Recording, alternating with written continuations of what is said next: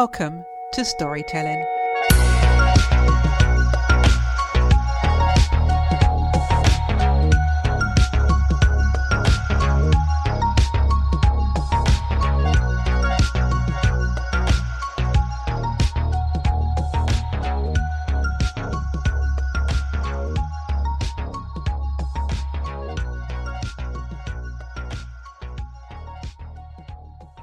This week's guest is a beacon of resilience and a leading expert in childhood trauma. From her challenging upbringing as a dissident in Prague, facing persecution and fear, to her own survival of a life-threatening car accident, her remarkable journey is marked by profound experiences that have fueled her passion for childhood trauma expertise. Join us as we delve into her story and the transformative impact of her resilience on the field of trauma understanding. Please welcome Barb Smith-Bar-Slovar. Hello, Barb, and welcome to the podcast. Hello, Debbie. Thank you for having me. Barb, can you explain to us the impact of childhood trauma on mental health and well-being? When we ask the children facing different ways of adversities, which causing the fear in us, because as child, as every other mammal understands, depending on adults around. So when we get scared, when we have different adversities as the children, then we not developing the fully as we should. So we are not connected with our inner strengths, with our self-love, and we developing things as anxiety, depression, or being overly focused on something, struggle with focus, and can develop symptoms as ADHD.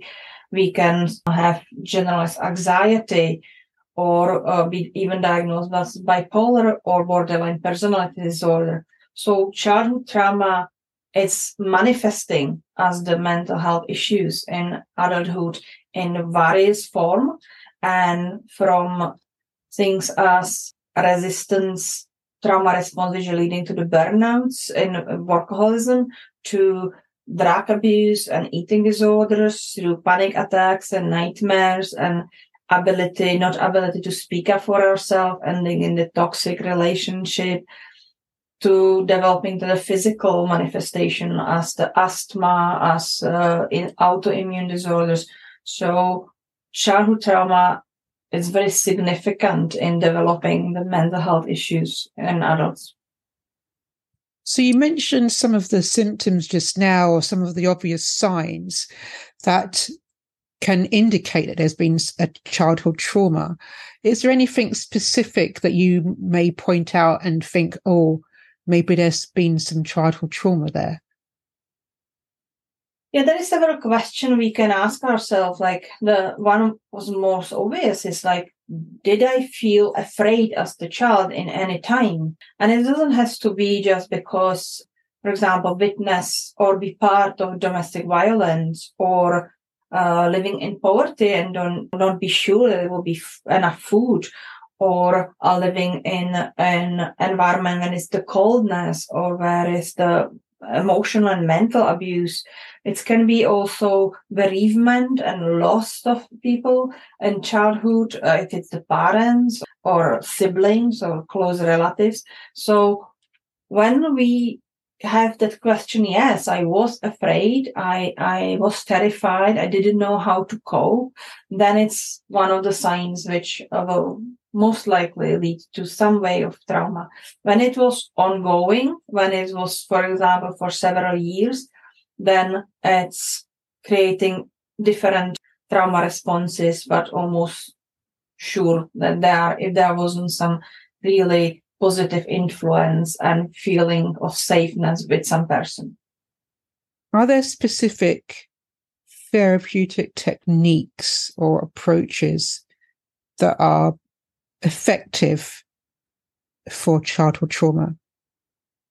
As I tried to recover from my own childhood trauma, I went through many different modalities and different techniques, and I tried what was available from Silva Method Control Mind, One Brain, Neuro-Language Programming, regression therapy. If you find it, you name it, I probably try it.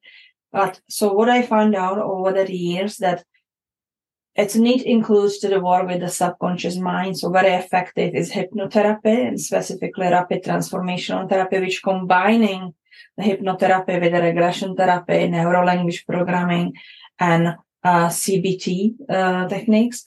I added also what I calling somatic hypnotherapy, which working with the releasing emotions from the body. So on that subconscious level, which are actually the real cause of the trauma responses from childhood.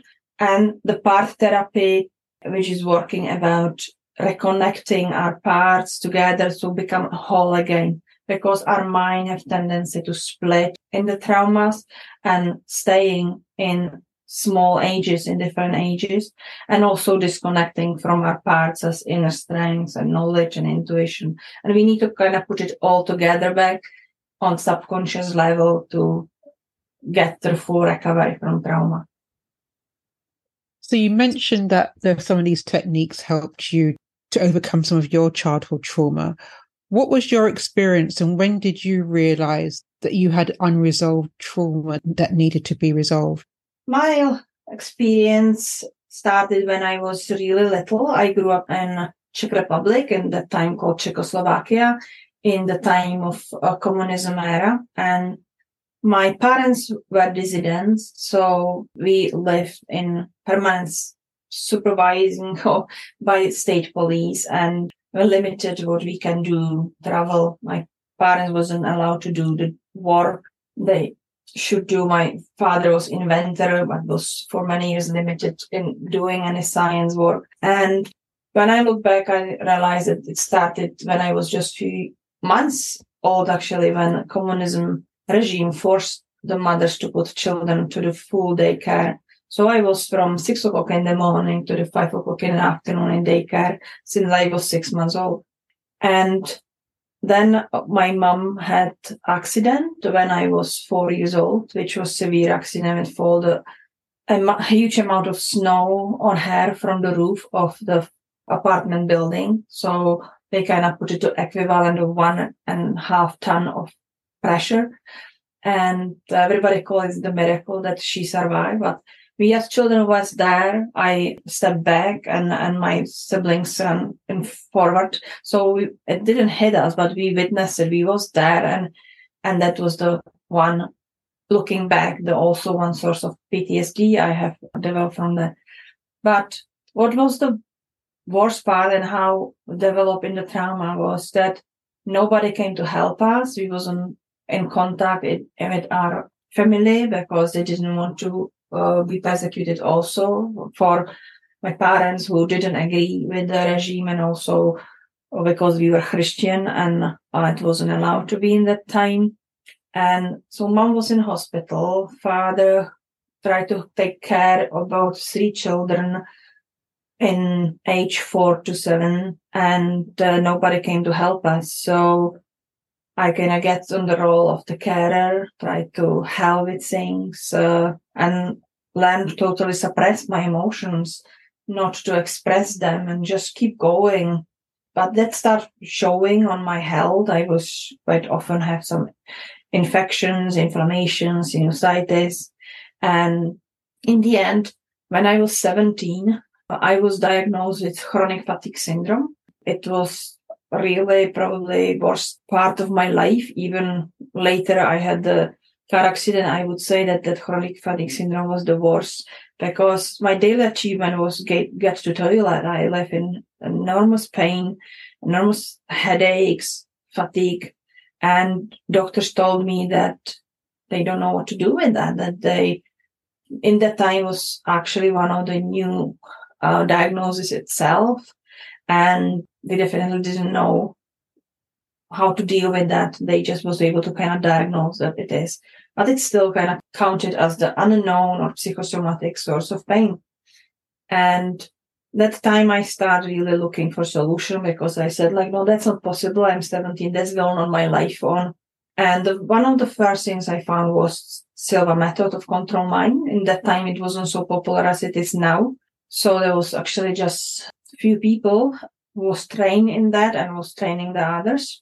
But that's opened the world for me, completely new world, because I find out that connection between mind and body, it's so amazing.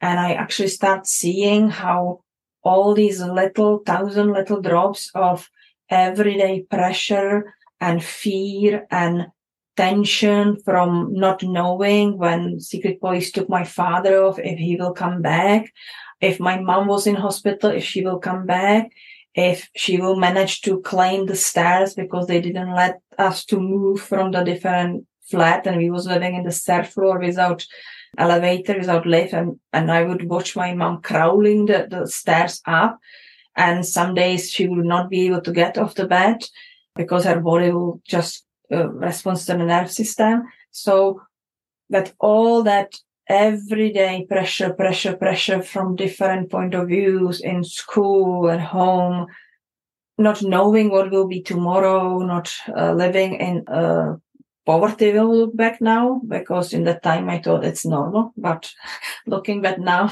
it was a really desperate poverty we was living in. Then that my body just gave up because the mind was just so overwhelmed, and I learned that I can be successful in the work, but self-sabotage myself, have panic attacks when I should stood up for myself, struggling with having trusting relationship, always keep myself for myself, not sharing my problems, because wasn't believed that I would be ever accepted and nobody would ever understand what I went through or why I'm acting like that or why. And I saw that leading to some unpleasant, really, experiences in relationships.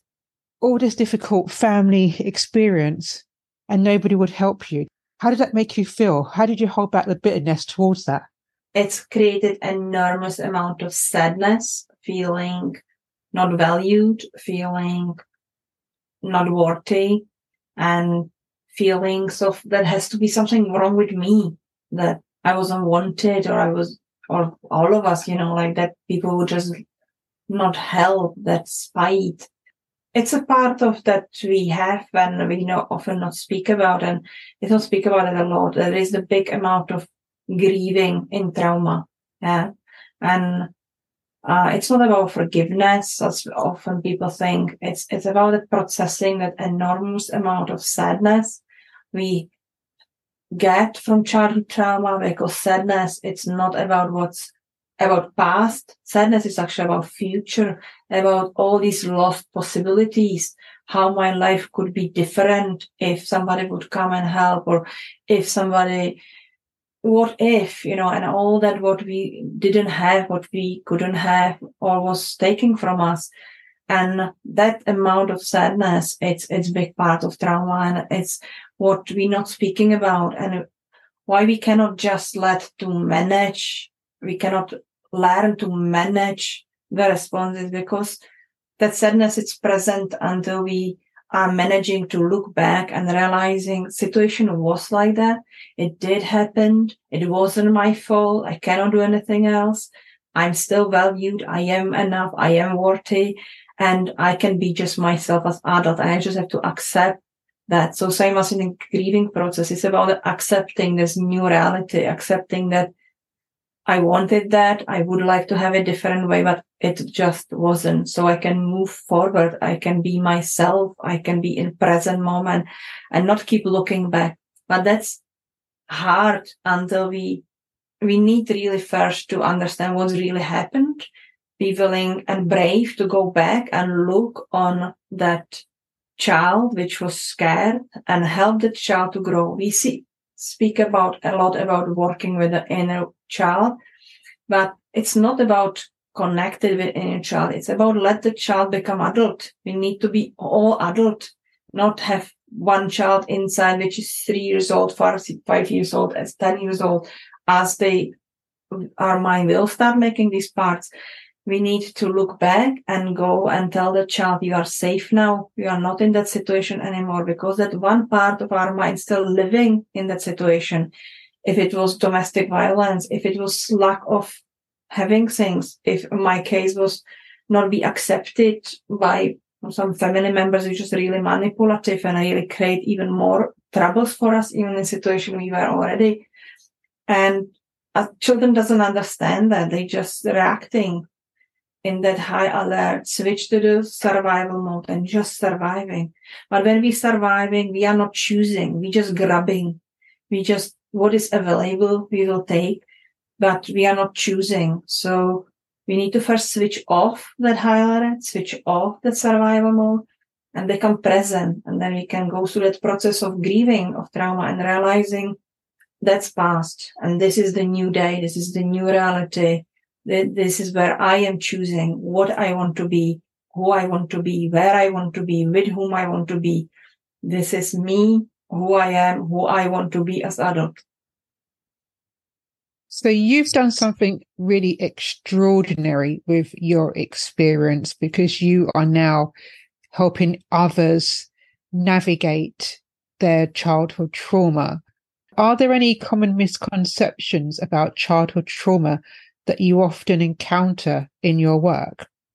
Yeah, common misconceptions are that it has to be something huge happening in life, that it's those who has this, what is classified as childhood adverse experiences, like witnessing drug abuse or be physically abusive or sexual abuse. And it has to be like big things. Childhood trauma coming from thousands of little things often, yeah. So it can be exactly the situation. Childhood trauma can have children which their sibling it's severely ill if they lost a parent. So a lot of children of the military personnel have trauma, often moving or just not be accepted, not be. Childhood trauma is created when the need of the child are not fulfilled. And it doesn't matter what situation they really are. If it's not fulfilled, need for safe, for support, for love, that's causing childhood trauma. So that's common misconception. And secondly is that many trauma responses that are expected, that we're speaking often just about the fight and flight, but trauma responses for childhood trauma are much more common, are freeze and fawn. Because children cannot get from that situation. They learn not to fight, and often they cannot run anywhere. They are stuck in that situation. So they learn to freeze or fawn, which means people pleasing. And that freeze response we will see in people who cannot speak in public, in people who cannot ask for raise, people who just do everything for others and they just wear themselves out to try to please others because that's make them feel safe. Yeah. So quite often people don't even recognizing that they had childhood trauma until we start really looking at what's happened in their life. What does it look like for an individual who has come to terms with their version of childhood trauma? Because as you've mentioned previously, it looks very different for lots of individuals. Freedom. It's mean freedom, because when we realize what happened, what really happened, how we really reacted to it, a big part of childhood trauma is numbing. We're just suppressing their emotions and we numbing them. And the one part of what we numbing is that our mind is not able to recognize what we want to numb. When we are children, we start numbing that pain, that emotional pain, that fear, that anger. But mind will start numbing also joy and happiness and excitement, because mind is actually not able to recognize between anxiety and excitement. So when we look at that, we realize what it happened, we release that old emotions, we reprogram these old beliefs, our life become totally different. We are joyful, happy, excited, motivated, and free to be who we want to be. Very often pain-free, very often will change the medical situation of that person, because the 75% of medical issues are related to the trauma, mental trauma. So when we resolve them, the physical conditions change. So people are finding that they're living different life. I'm living different life. I the quality of the life, it's so different that people cannot even imagine. And it's why I'm so passionate about that, because I would say, hey, when people are told, just learn to manage your responses, just learn to not be angry, just learn to not be depressed, just do something. You cannot manage trauma responses. You have to switch them off. You have to take off their resource. And what would you say to someone listening who is trying to come to terms with a childhood trauma, or someone who may know someone who has been through child trauma? How can they best support that person as well? I think that the best is the realization that give that hope that it's possible to recover. And so to everybody who do suffer with childhood responses to the childhood trauma, I would want to say that it's possible to recover. So seek the therapy, seek the help with working with subconscious mind, seek the trauma therapist with working with, for example, rapid transformational therapy. Seek me if you want to. But it's important to believe that it's possible, because it is.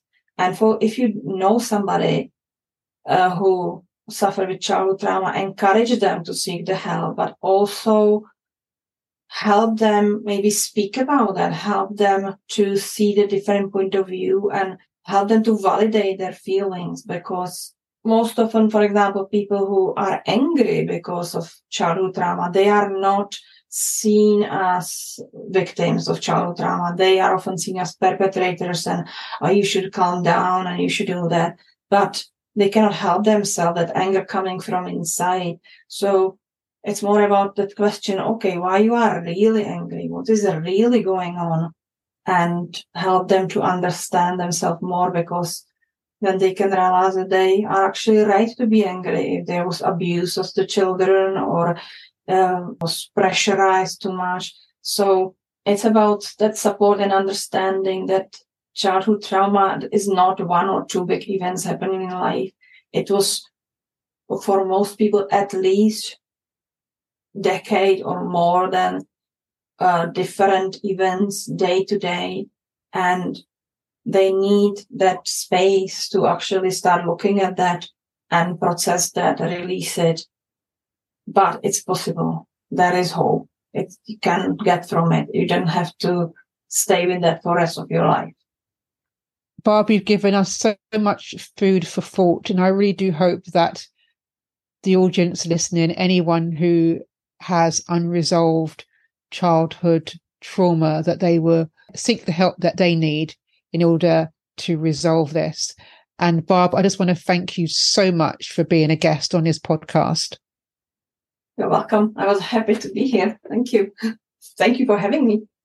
If you would like further details about Barb, then please follow links in the show notes.